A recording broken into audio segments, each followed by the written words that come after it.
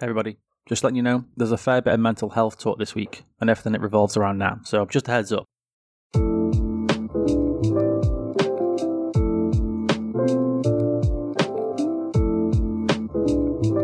Hey everybody, welcome back to Three Men and Their Babies, Three Dads, three very different scenarios. Adam, Benny, joining me as always. Hey boys, how you doing? Howdy doody. Hey man, how you are? How the fuck did I say howdy doody? I've never said that before in my entire life.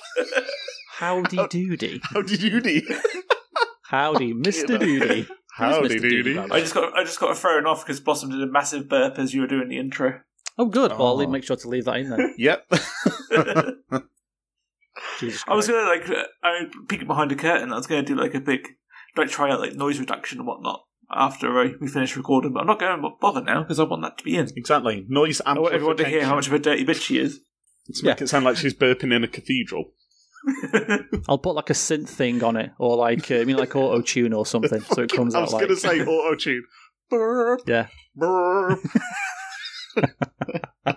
We can turn her into the next big viral sensation. Yeah, she can be the new Skrillex. I don't even know what that is or what that. I don't even know. I don't even know if that joke's relevant or not. I don't get it. I must say, I've not heard of Skrillex for years, and you are the third person this week to mention his name to me. No way. I'll come back. So strange. I don't even know what music Skrillex does. I don't know if Skrillex is a boy or a girl. Is it a movement? Is it a person? I have no clue. No idea. He's foppishly haired DJ who does foppish. Nice. who does drum and bass style. Here comes the drop. Wow, wicka wicka wow. How to do it? Oh, okay. I mean, as type of stuff where the music builds up and then goes to a big drop. And he's got one side of his hair is really short and the other side is really long. yeah, he's got Nakamura hair. Okay, I get that reference, yeah. Yeah, there you go. No, or Nakamura has Skrillex hair. We'll Skrillex never hair, know. yeah. Oh, maybe, yeah. So, Possibly. yeah. He's like Dead Mouse, but without the big comedy hat. Without the mouse. Yeah. We were talking before the show, and we discussed the idea that Bob Ross would make a fucking fortune on OnlyFans if he just did ASMR descriptions of sexual activities with his voice. And I think we should discuss this and explore this possibility further. Okay. As people do watch The Joy of Painting, don't they, to chill out and relax? And there is an ASMR kind of what's the quality word? to it. Yeah, there's an ASMR hook to The Joy of Painting. And we said that if Bob Ross had an OnlyFans but was describing sexual encounters, he'd make a fortune. Yeah, I mean, Joy Painting is one of those programs where I could not just sit and watch it because I would be asleep. Within the first episode. I'd sleepy dad mode would just overwhelm me.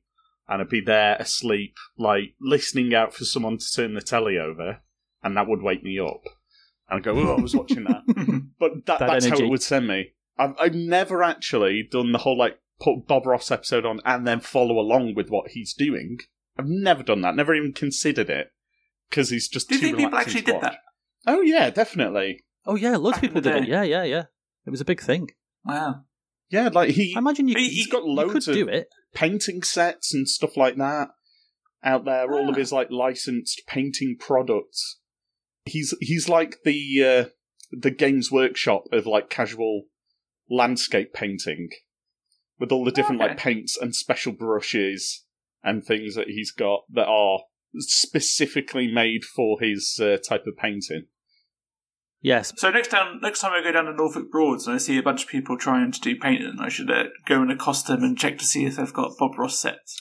Well, if you got an original Bob Ross over there, as long as one of them isn't the guy at the Fast Show, and I knew you were going to say mentioned that. Black to him, I knew, and he has a breakdown. That guy. Yeah. That's immediately where I go to. Anytime I see him on painting outside, all I hear in my head is black. You feed me pins. What's for tea, mother? Pants on toast. And then he just falls over and kicks his painting up in the air. I hope some people get that reference. The Fast Show was a television show in the 90s, folks. If you do, because if you don't stuck in three old dudes talking about old British telly. Yeah, if you just go on YouTube and search for Fast Show Painter, he'll come up straight away, and it's hilarious. I recommend you do it. Oh yeah, I recommend everybody goes and watches all of the Fast Show immediately because it was fantastic. You can't get it anywhere. Going back to Filthy Bob Ross. Yes. He talked about whacking off every episode when he whacked his brush on the legs of his easel thing. So he was already filthy. He was filthy before his time. Yeah, exactly. He beat the crap out of that thing. Secondly, obviously, he was a bit too premature for OnlyFans, being on in the 80s and 90s. But I feel like you guys are a tiny bit older than me, so you'd probably have more experience with this than I would. But I can imagine Bob Ross having one of those ads that'd be in the back of a magazine or the back of a paper. It's call now for dirty chat. Oh my god! Dirty painting chat on with an Bob. 0891 number. Oh my god! Do you remember those? Oh my god! Oh yeah, I got in trouble as a kid for ringing one. It wasn't a sex one though; it was a Santa one. Because I was a child and wanted to speak to Santa. He mentioned something about unloading his sack in my household and stuff like that. Stupid, sexy Santa. Yeah.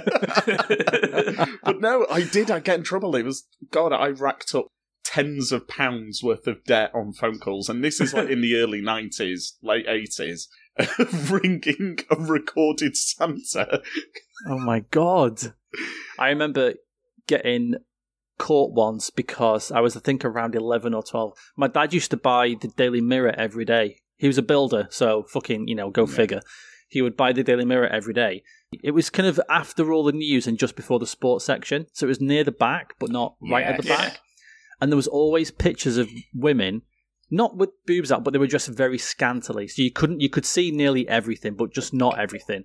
And I was around 11 or 12, and I was getting to that point in my life where I started to understand that girls made me feel certain feelings in certain parts of my body.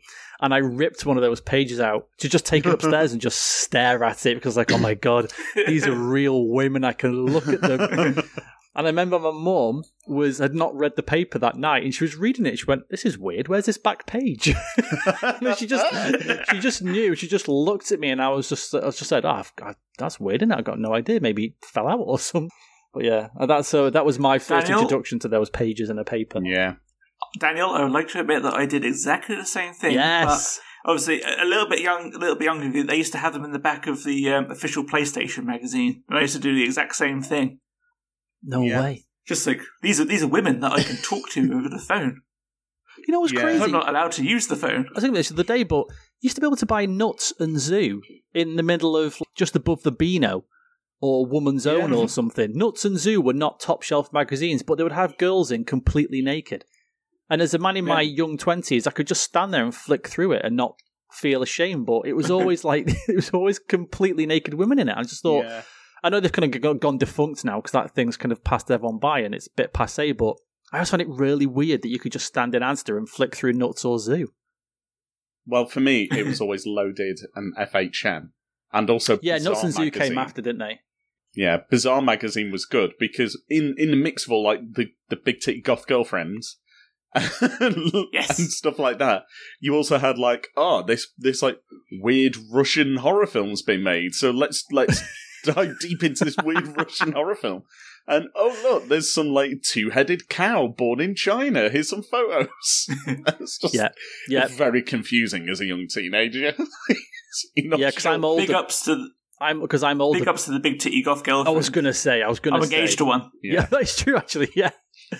Bizarre was great for me because I was around sort of 19 or 20 when I first started reading it, and it was exactly what I needed. It was girls with funky coloured hair, tattoos, big boobs, always looked fantastic, just exactly what I like. And then, you say, just wacky stories. Oh, Python eats house in Cambodia. Well, of course I've got to read this. This sounds amazing. It's that's all I needed from my magazine. Yeah, great stuff. I only get this lads mag for the articles.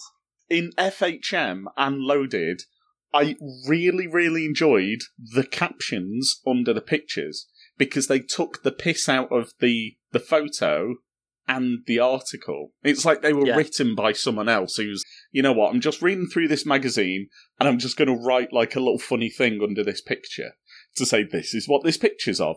And I fucking love that to the point where I would cut them out and stick them in a book and just go, you know what, that's really fucking funny. I'm going to keep this joke. It was like they had a special department just for those pictures, wasn't it? Because they were always so funny and on point. And you had you had to make a joke describing the picture in something like 8 words, because that was all you could fit. It was 8 words or less to get a joke in, and they were always really good. And my cousin has a claim to fame because he has one of him. He was at a car show somewhere because he was really into cars when he was younger, like boy racer type stuff. And he went to a car show, and what was that? There's a car magazine that was basically the car magazine of FHM. I can't remember what it was called, but he was at a car show. They took his picture. He signed a thing saying, "Yeah, you can be in. I'm happy to give my image to be in this magazine." And he got his own one with a stupid comment underneath. I was like, "That's so cool." Oh, that would be an honour. That would be an to be in FHM Unfolded or whatever it was. Was it Evo magazine? It might have been Evo, yeah. Yeah, that's ringing the bell. That sounds right. I remember there being this downhill mountain biking one, because a lot of my the guys I hung around with in school, they were like really into off-road, like cycling and mountain biking. So they were always like passing magazines between them, and it was always like they would have photos loaded but mixed with mountain bikes. So they'd have the top like mountain bike celebrities, a woman in like one of those cycling full face helmets with her tits out on a bike. It's just fucking weird. It was really weird. That's someone's fantasy, man. Oh, it's crazy. But I imagine it's just like a peddling version of the car magazine. Yeah. It'd be the same in any magazine, wouldn't it? Like, what can we do to make this sell better? Let's just put a woman in a skimpy top in it. That's just what they do, because they know it's fucking men and lads and boys who are going to read it. That's what they like. That's why I have to scan through all those Peppa Pig comics that my kids buy with the free toys on front, just to make sure there's nothing indecent in there.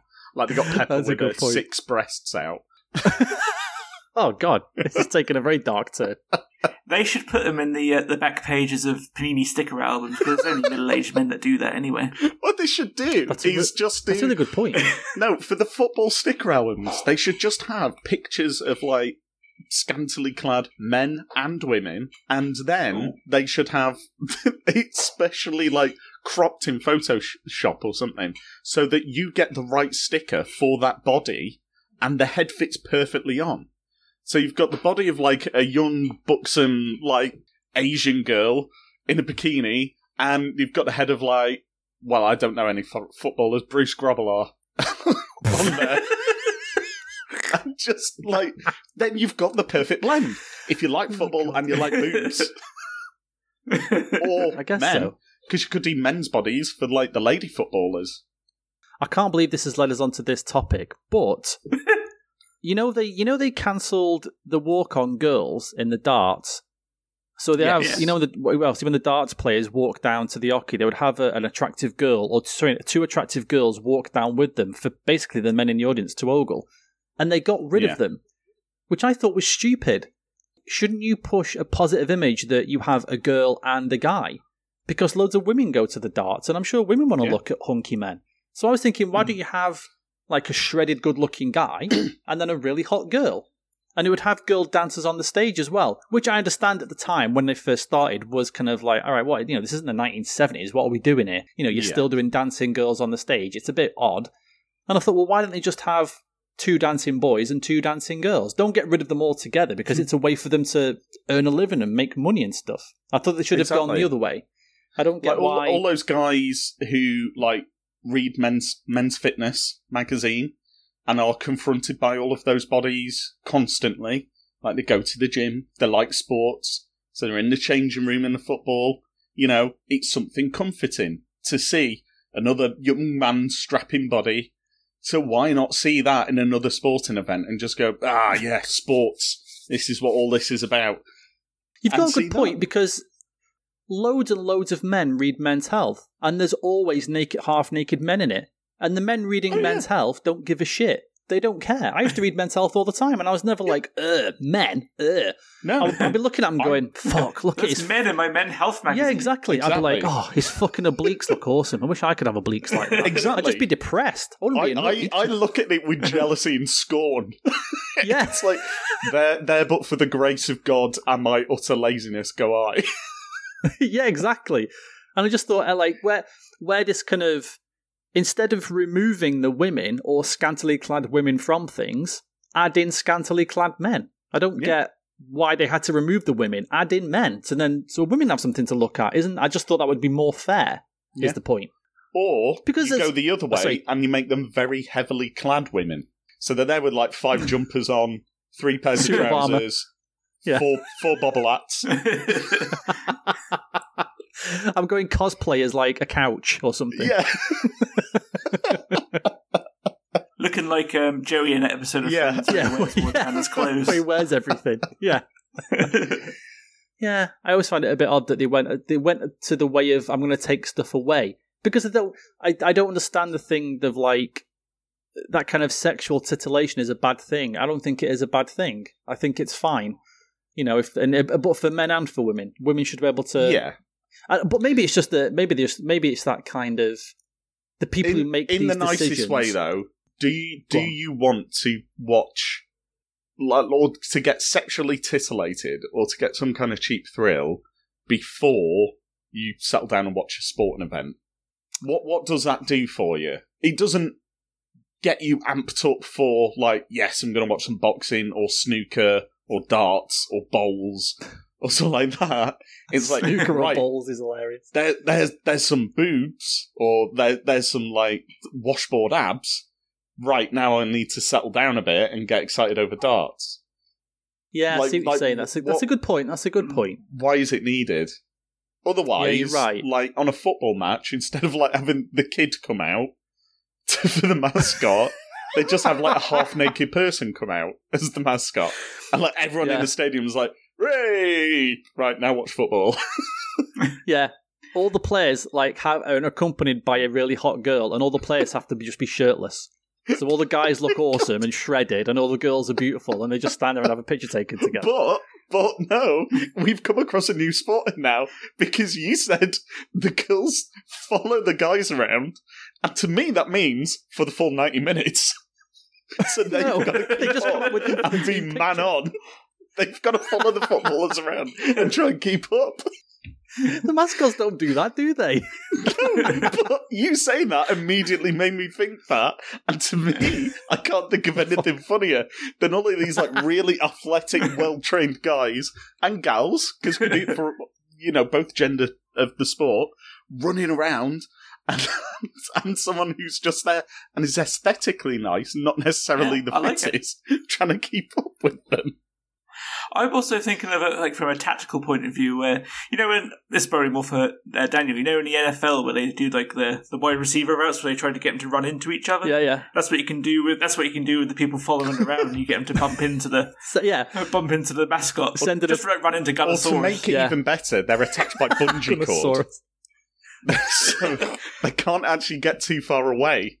So if they do, there's like a stretching motion. And the one at the back gets like pulled along and falls over. That makes the guy stumble, and it adds a whole new level of like tactics. Like you said, you could then swing your mascot around, and use momentum to like nutmeg the other guy, take him out, if that's the right use of the phrase. Nutmeg him in the face. Would that count as a foul? Who knows? It would. And it isn't a nutmeg, but we'll gloss over that. That's fine. You don't know sports, and that's not a problem.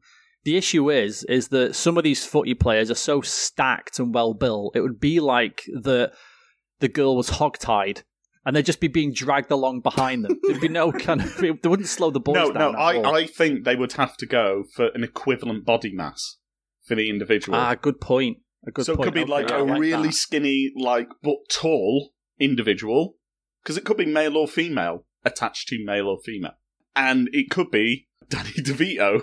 Some shaped person being dragged around. Even the goalies get one.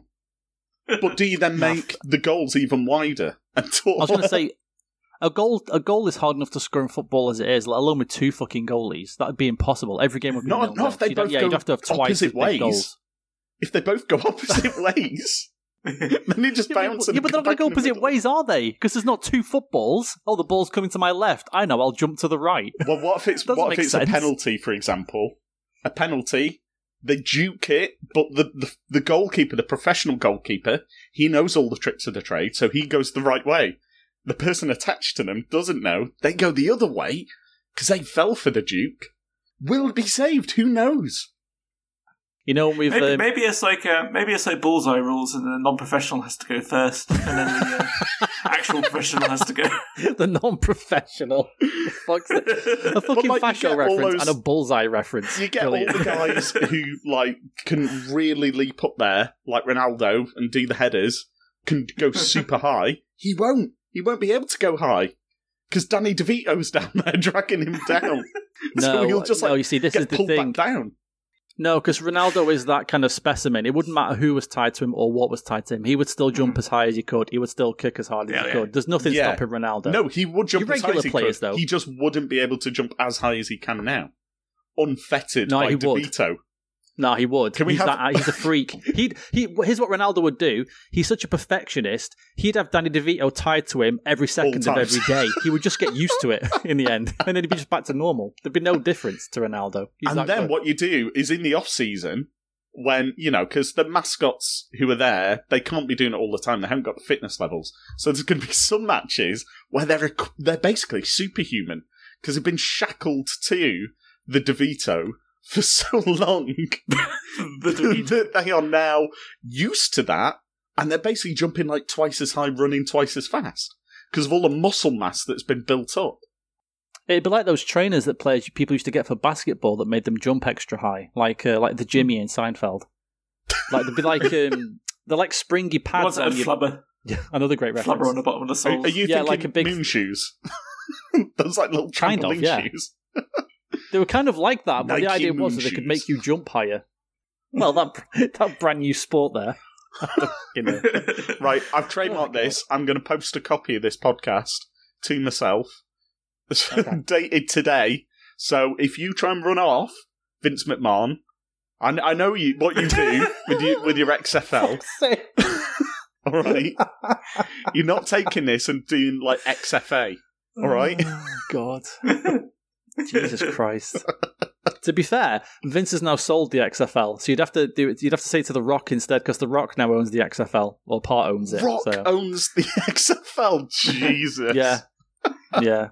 All right. Anyway, fucking hell, 25 minutes in. What have you been up to this week, boys? Benny? Today was a very important day in the life of young baby Freya. We finally, after 10 weeks, have got her registered, so she is now officially a human being. Yay! With a birth certificate and everything. Good stuff. Man. She is official. Well done. She is official. Implanted the microchip. She's now subject to all the laws of the British nation. Yeah. That's it now. So it's all over for her. Before basically Freya was registered, she was living in international waters permanently. But now she's on land. That's it. Have a monkey knife fights in her head. Yeah. Benny, you also sent us a picture that you built her crib today and then put her in it, which was hilarious because she looked like, I don't know, like I said, look, she was travelling through some kind of vortex. She was so small in it. Oh, she was tiny. Yeah, I mean, tiny. I'm off. I'm off the day until the end of the weekend because it's my birthday on Sunday. Yeah. So I thought I'd get on with some dad jobs. Tomorrow I've got to build a barbecue. Today I thought we very, very kindly donated a crib from Blossom's friend Leanne. Thank you, Leanne, if you listen to this. I don't think you do. And I put this morning aside to put it together. Very easy job. And yeah, I mean, she's a small little baby anyway, but in that, the thing just absolutely gobbled her up.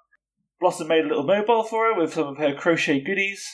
Like there's a dinosaur and a sloth and an otter and an elephant on there. So that kept her entertained. And currently, it's literally just a storage place for all of her toys because Freya is still sleeping with us, and she's gotten so good at sleeping with us that she started sleeping through the night. Yes, I heard she slept through the night last night, didn't she? So last night, Blossom and I went to bed 11:15. Like, Freya was asleep just before that because we give her like a feed just before we go to bed, just to kind of knock her out, for lack of a better way of putting it. So she slept from, let's say, 11:30 all the way through to 7 o'clock. Blossom woke me up at 7:15 and nudged me awake and said to me, I didn't even hear you two come back up after the feed. And I said, what feed? She's still asleep.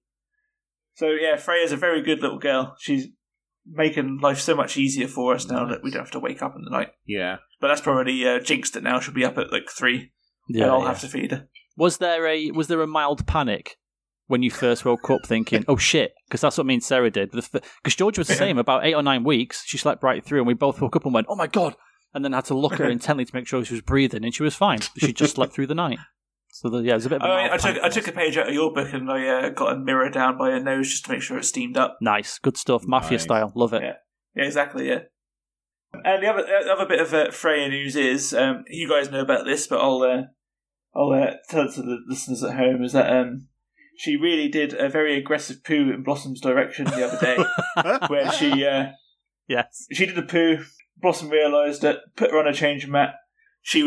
Could tell she was still pooing, so she left her for just a moment before she undid the nappy. The poo was very, very thick, apparently, so she had to scoop that all away. And then after that, another poo came out, another very thick poo, followed by a very explosive wet poo, which went all over the mat, all over the changing table, and a little bit on Blossom's hands. So she had poo fingers, which is always something that we have a good little laugh about. But yeah, other than that, in baby news, that's pretty much it. Just carrying on. Oh, sorry, Blossom has just announced one other thing to me that I forgot. With a very rude gesture, Freya has figured out, or she's starting to figure out, she's getting progressively better and better at it. She's figuring out how to suck her thumb to soothe herself. Sometimes it's a thumb, sometimes it's a finger, sometimes it's a combination of both, but it's, again, you guys say every parent says it, but it's true about Freya. She's a genius, and she's and she's perfect. Fair enough, mate. That's good stuff. A good weekly baby update.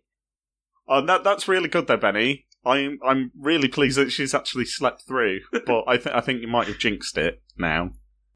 For the for the next 10 months, she's going to be awake all through the night. I mean, that's me going off my personal experience with my demon baby, Daisy, and her constant crying. But that was only 1 out of 3, so I think you've only got a 33% chance of that happening. Me, though, I don't have any news other than what's going to happen in the week coming, which may be of interest to you guys, is, I don't know if you guys know, but I'm actually a trained mental health first aider. And for those of you who don't know, who listen to this podcast, hello. I'm on this podcast and I don't know. Well, there we go. That's good that I've raised it then.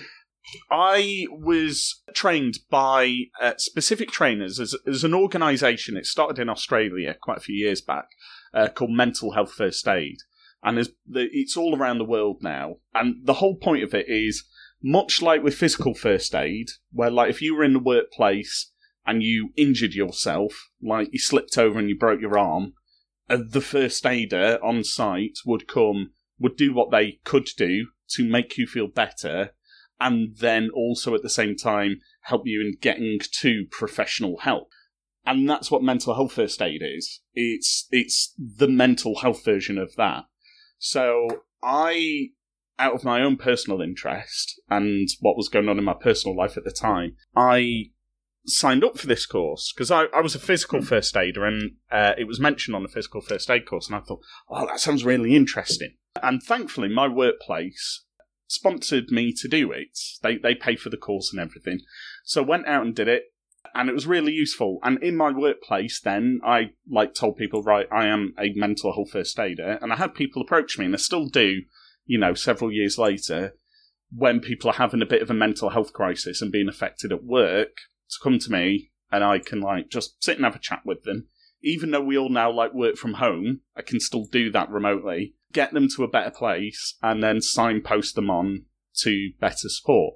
And it's not just in the workplace now. With that training, I've been able to do it with people who are strangers, effectively, if I'm walking down the road on the Constitutional. I've seen people who are very distressed and have stopped and helped them out.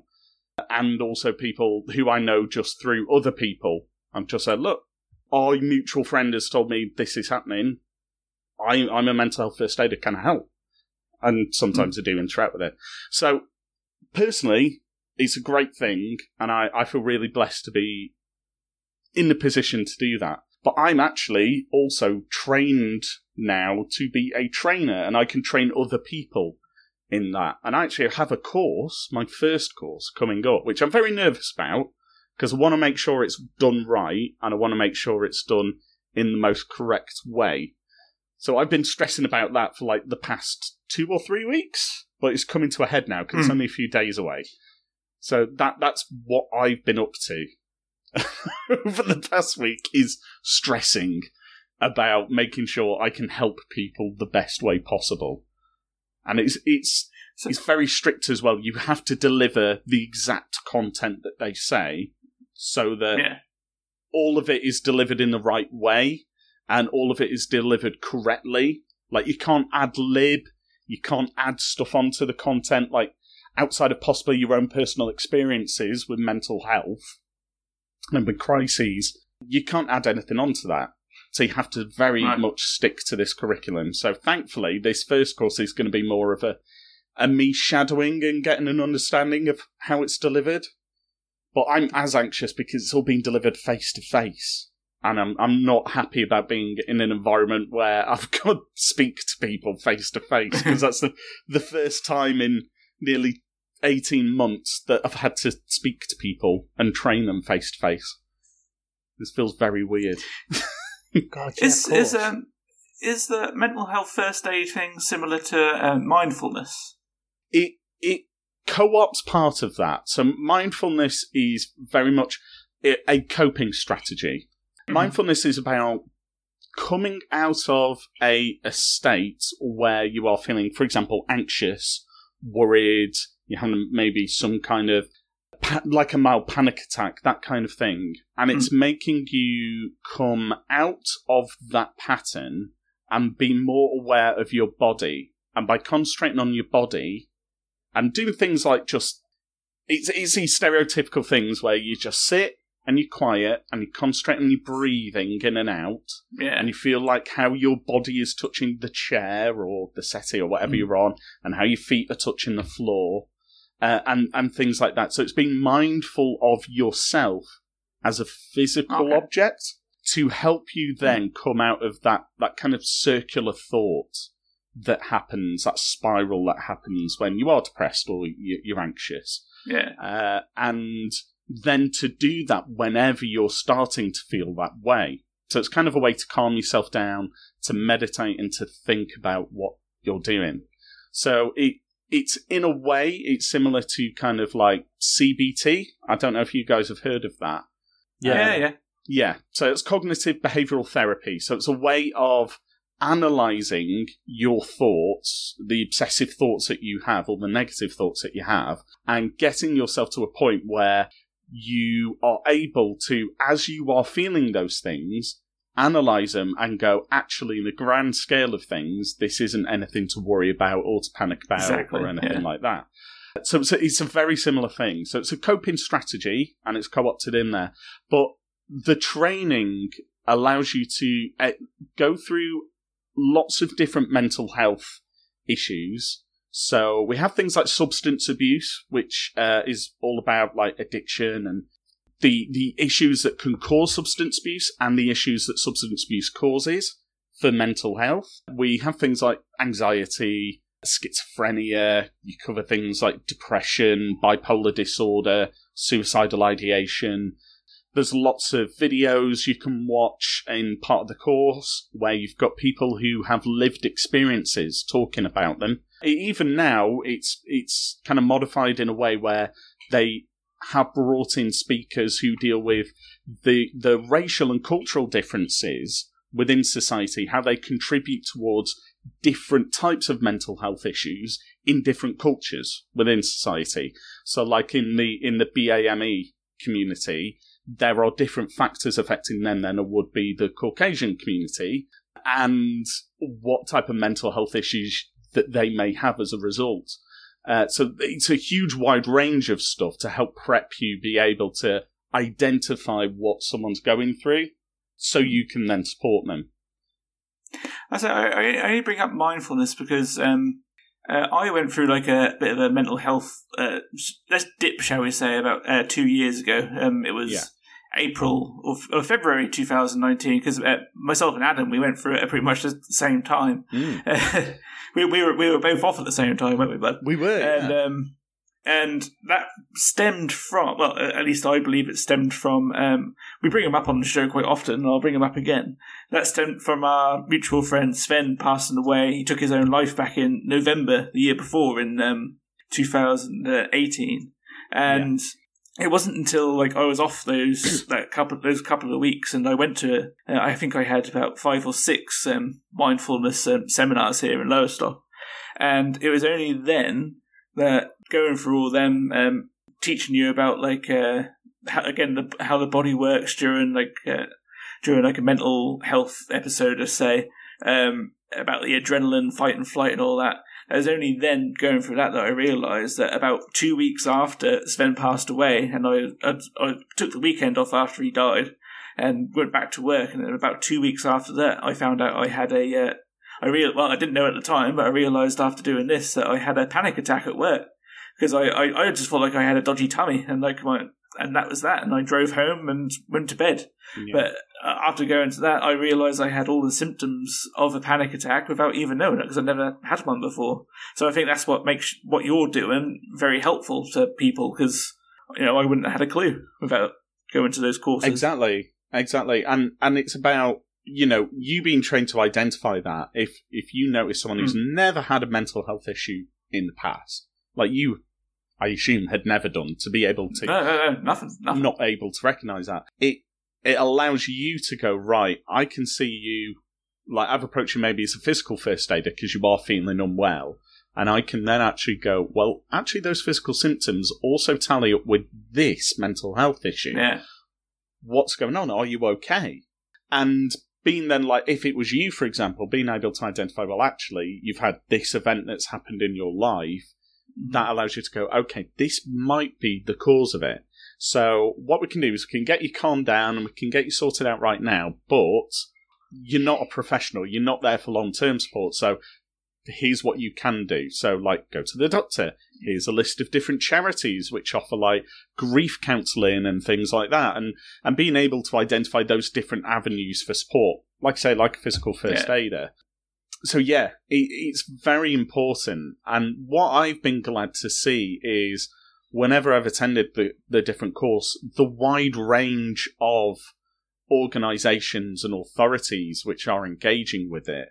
When I did my trainer course late last year, we had individual people who were going and just being mental health first aid trainer, as well as doing other kind of training courses freelance. We had people who worked for Kraft, so the big food manufacturing company who own Cadbury's and loads of other stuff. It was someone from there doing it. I think it was teachers and things like that, all getting involved because they are trying to bring that into their organisations. And I work for a local authority, so I've been passed forward to train how to do this and train people within the local authority, but also the NHS, the local police and fire service as well, and basically get these people trained up so that there is this wide range of mental health support, which especially after the past 18 months is even more prevalent. Oh yeah, definitely. Because that's going to cause some people who've never had issues before issues because they've never experienced anything like this. I could definitely identify what you said because I was the same in that I hadn't had any issues for my entire life, even with all the shit that I'd be a prime example of somebody who should go to one of these courses that Adam would be doing, as I sort of went through an addiction thing and everything with my mum dying and then my friends dying, and not just our mutual friend, but other friends as well, and all that kind of thing. And I just always had sort of took the burden on my shoulders. Yeah. And I think Adam can relate to this as well. Both our fathers kind of not being in the picture at certain points, and us being kind of the men of the house at a young age and all that kind of thing. And it takes a toll, and you don't realise it takes a toll. Yeah. I didn't realise I was having a breakdown until I was parked on the side of the road in floods of tears. And at that point, I thought, I think there's something wrong with me. I think I need to get some. I think I need to get some help. Yeah, I had that. Yeah. And then I thought, oh yeah, maybe I should get some help, actually. It might do me the world of good. And it was the best thing I ever did. And I need to, the work Adam's doing is fantastic. And, the work his team is kind of doing is great. And I just want to shout out as well the NHS for all their mental health sort of work. And we get basically mental health, sort of health and well-being emails every week with courses you can attend and little tips and tricks and all that kind of thing. And I spoke to a counsellor via the NHS, and it was the best thing I ever did. It's the best thing I ever did because it's somebody who doesn't know me, has no preconceived notions, and just takes on the facts and can offer you advice in a way that doesn't sort of make you feel stupid, or because your friends will. There's a saying that is sometimes the only person you can trust is a complete stranger. Yeah, because they have no reason to lie to you or make stuff up or just make you feel better. Sometimes they will just tell you what you need to hear. And shout out to my counsellor who was called Stan. Like, the guy was fucking amazing. And just, it sounds so cliche, but just opened my eyes to a whole new way of thinking about things. And would say things to me and say, oh, right, so did this happen because of this? And then I would go, oh, yeah, you're right. I never even thought of that. Yeah. I never even thought of that. And he actually brought out memories that I had completely repressed. Things I would completely forgotten about. Like the first time I ever played truant from school. And I'd not thought about that first time I did it. I think I was 9 years old. And I just thought, I left the house and I just thought, I'm not going to school today. I was 9 and I'm not going to school today. And I remember, and as soon as Stan said something to me about playing truant, I was immediately back there. I could see everything. I remembered everything. I could smell the air. It was so weird and it just sounds so crazy, but it was the best thing I ever did. And so I wanted to shout out the NHS, but it can just come out of nowhere.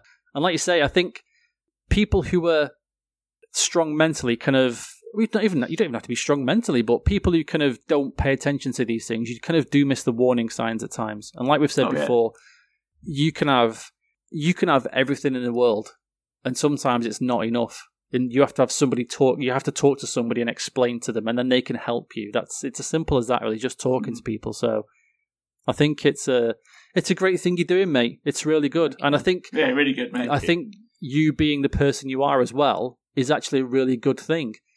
Because from people I've spoken to who've had addiction issues, they say that the one thing they don't like is people just from outside coming in and trying to tell them why they're doing what they're doing. And they say, well, have you ever been addicted? And they say, well, no. And the addicted person will say, well, why, I can't listen to you. I can't talk to you. Yeah. This doesn't make... You're trying to give me advice on... You've got nothing... You have no idea how I feel. And it's all... like, the human brain is so... It's fucking insane. The consultant who operated on my mum's brain after her second hemorrhage, I shout out Mr. Farrer from the Walton Centre in Liverpool, but I asked him a question and I said... Because he was talking to me about it, and I said, how much do we know about the brain? And he said, I'm a consultant surgeon for brains, brain specialist and injury and all that kind of thing. And he said, there's loads of things even I don't know. Yeah. And this is a guy who's literally the literal top of his game. Yeah. Like there's no one else you would want if you had an accident and your brain was damaged. This is the guy or one of the guys you would need. And even he said, it's so complicated. It's just things we just do not know or don't understand. Yeah. And I think there was an article recently, and I will admit that I only read the headline because I was skimming through, where it's probably on Reddit, to be honest, which is why I didn't read it. One of those, yeah. Which was that they found new types of electronic signals on pathways within the brain that they've never even seen before. So as part of some studies that they've done recently, they've actually identified this. And you think, well, God, this is the brain. This is like one of the most important organs in the body. How is it that only now we're still learning so much about it? Yeah, it's crazy. Yeah. It's crazy. It is. But you'll be fine, mate. Don't worry about it. It's an important issue. This is where we now tell you that you're going to be... We're now supporting you, even though you're going to be supporting other people, but you'll be fine, mate. Don't worry, try not to freak out too much. You'll be dead good. It'll go by in a breeze and you'll think, oh, that was fine. Exactly. Well, exactly. Yeah. Exactly. Worst comes to worst. Picture them in their underwear.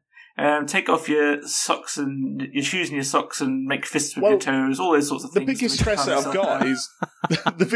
I've got is what to wear, because I put on a lot of weight since I was last in the office. So none of my work stuff fits anymore. So I'm gonna have to go jeans and a t-shirt. But I think that's kind of more casual anyway. Probably not as casual as I am when I'm working from home. A shorts and a vest. It's just top layer. God, have I left my webcam on? Because that's literally what I'm wearing. That's my podcast gear. Yeah. I have to mention this quickly before we start to get towards the end of the show.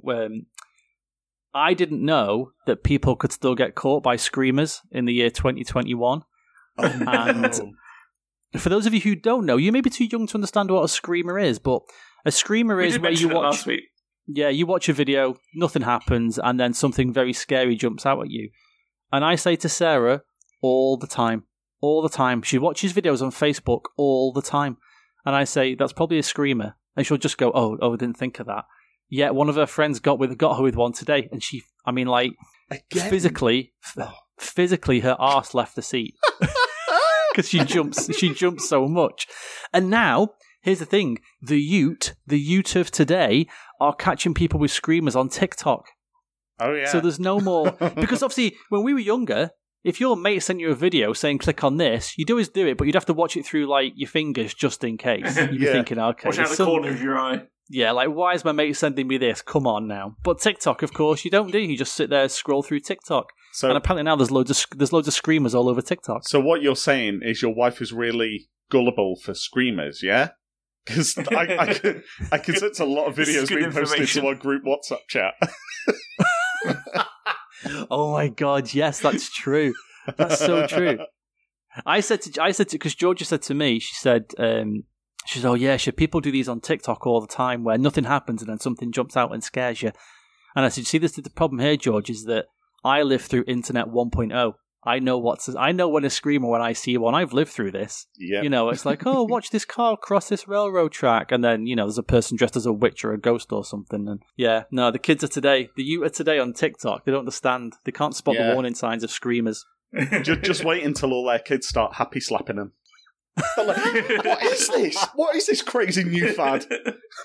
Yeah. Oh my god, Dad! Somebody's filming somebody getting beaten up today. Yeah.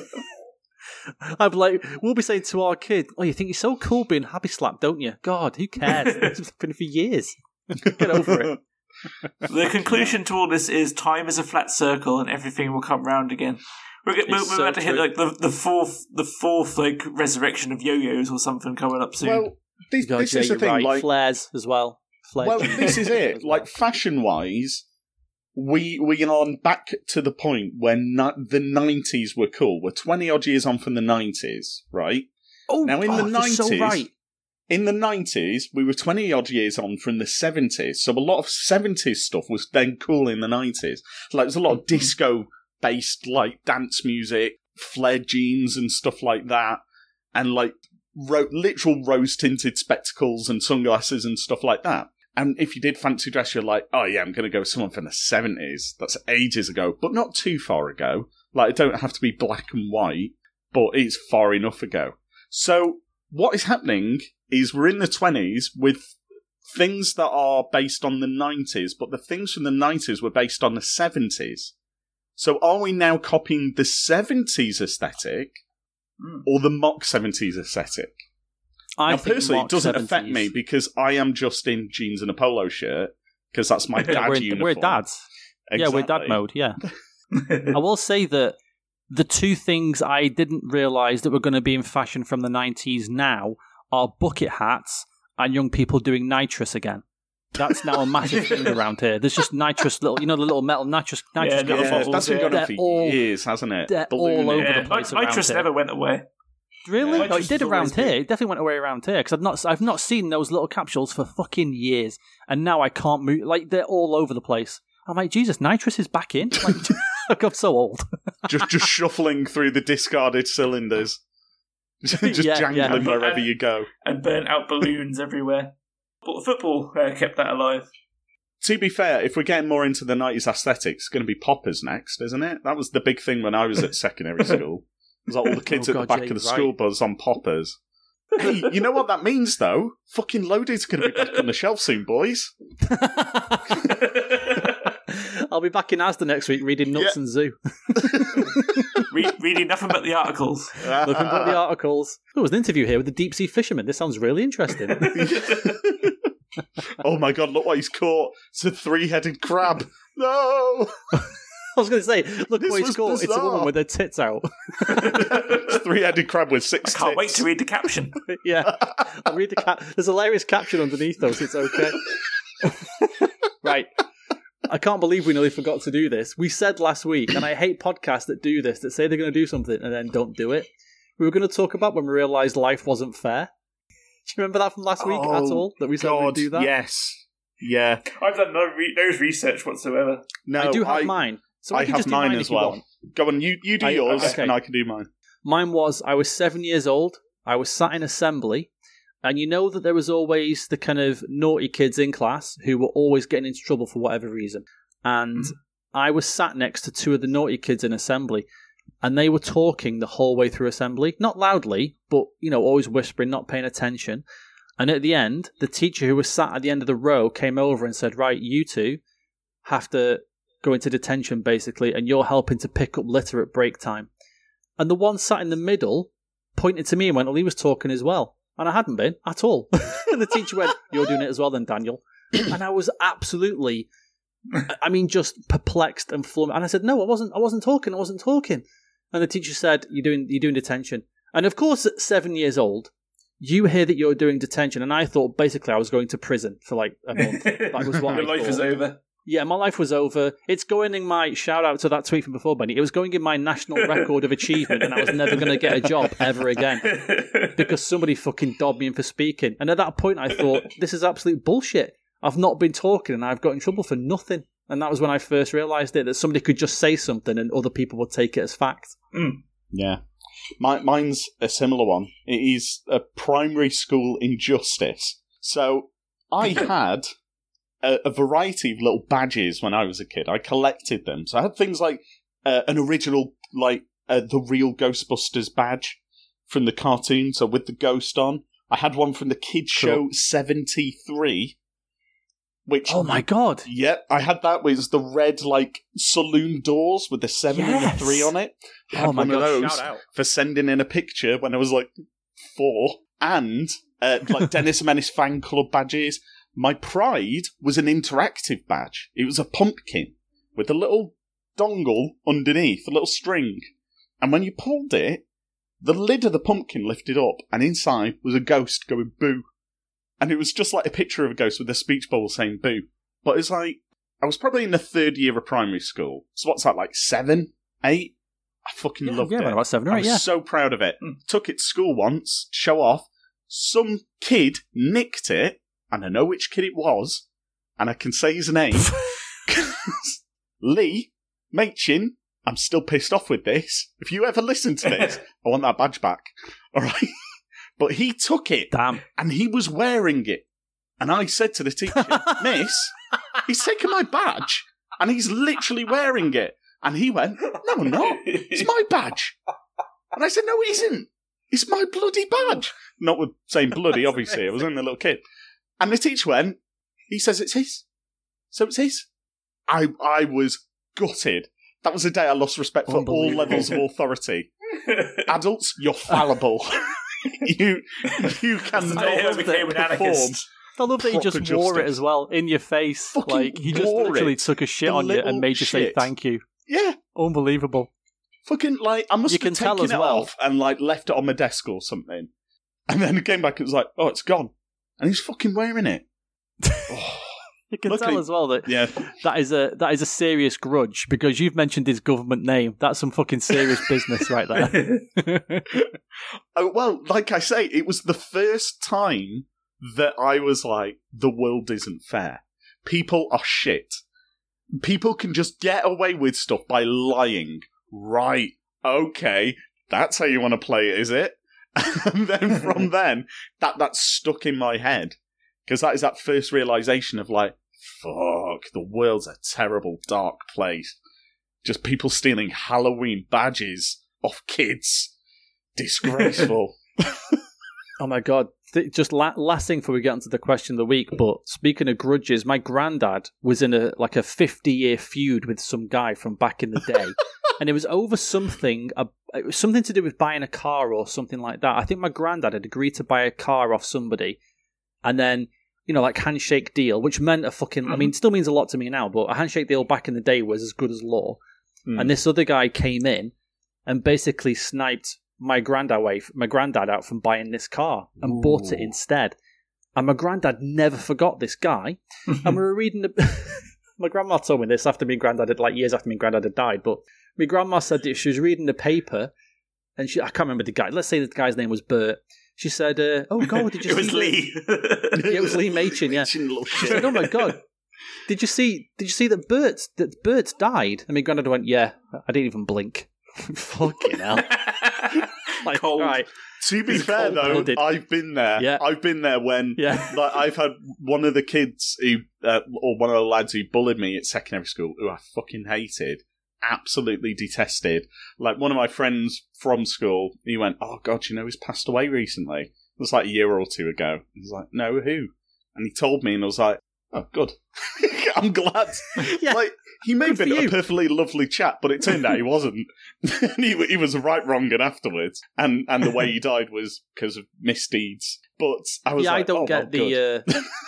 I don't get the once somebody's dead, they're a complete saint. No, if you're a complete shithouse when you're alive, I'm glad you're dead. Sorry. That's just how it goes. Well, this Maybe is be it. nicer in the next life. This is it. I was like, "Oh, good," was my immediate reaction, because I still imagine him as like that little 14, 15-year-old gobshite, and me being the 14, 15-year-old little twat that was bullied.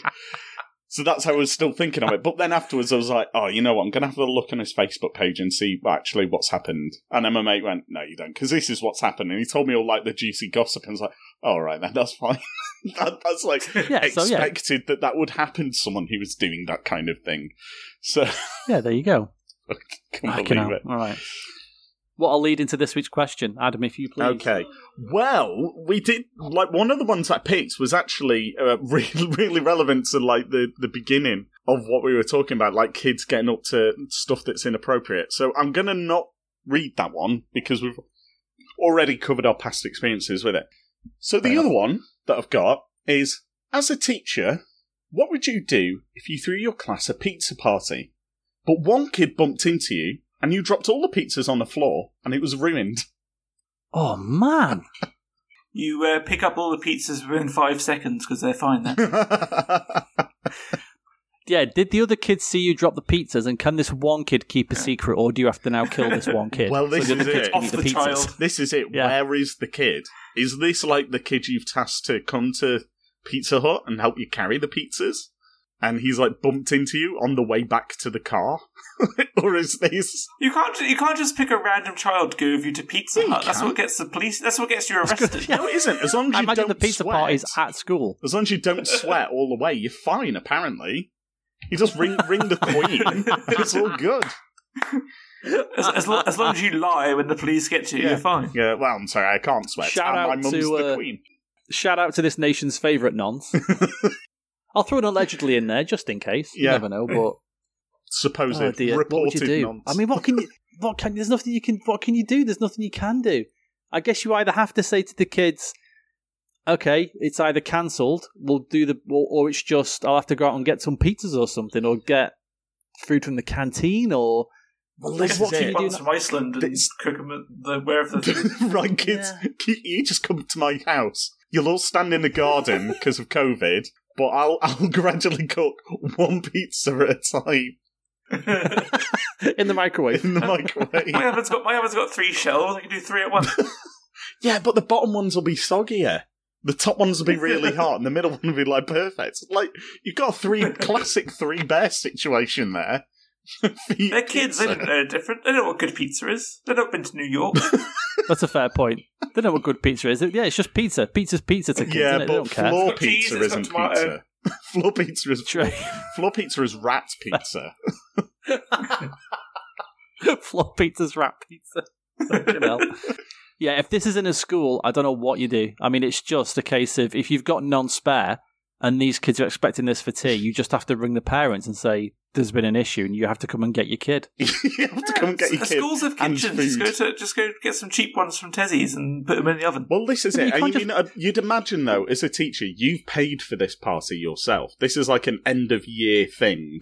Or like your class have done amazingly on exams, or it's just for your break-up for your GCSEs. So your teacher is doing something out of the bottom of their hearts. and out the bottom of their pockets. And as a teacher, you've spent like maybe 70, 80 quid on all these pizzas, like 8 pizzas from Domino's. Even the small ones are like 11 quid, aren't they? So you probably spent like close to £100 for a few pizzas, and they've all arrived. And then the kid, you know, the one that you're tied to with bungee cord because you've been playing football in the yard just before, rebounds off the bungee cord and bumps into you. Pizza everywhere. How would It's even worse as well if this is sort of the best kid of the class.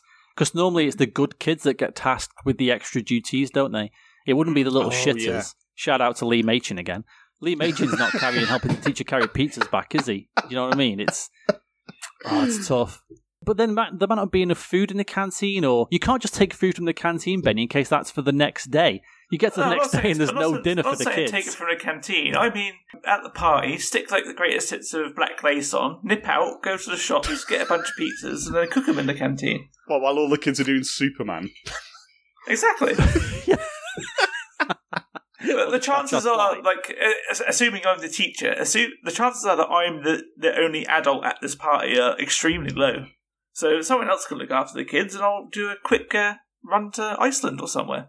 That's what I was thinking. So I was thinking that I was the only adult there. I'm the only adult looking after these kids, and now what do I do? How do I reach these kids? How do I feed these kids? You can't feed them. That's the issue. You can't. No, because now you've got no pizza. You're gonna have to get like bread out. You're gonna have to toast it, like wipe a bit of tomato puree on it, and a slice of processed cheese.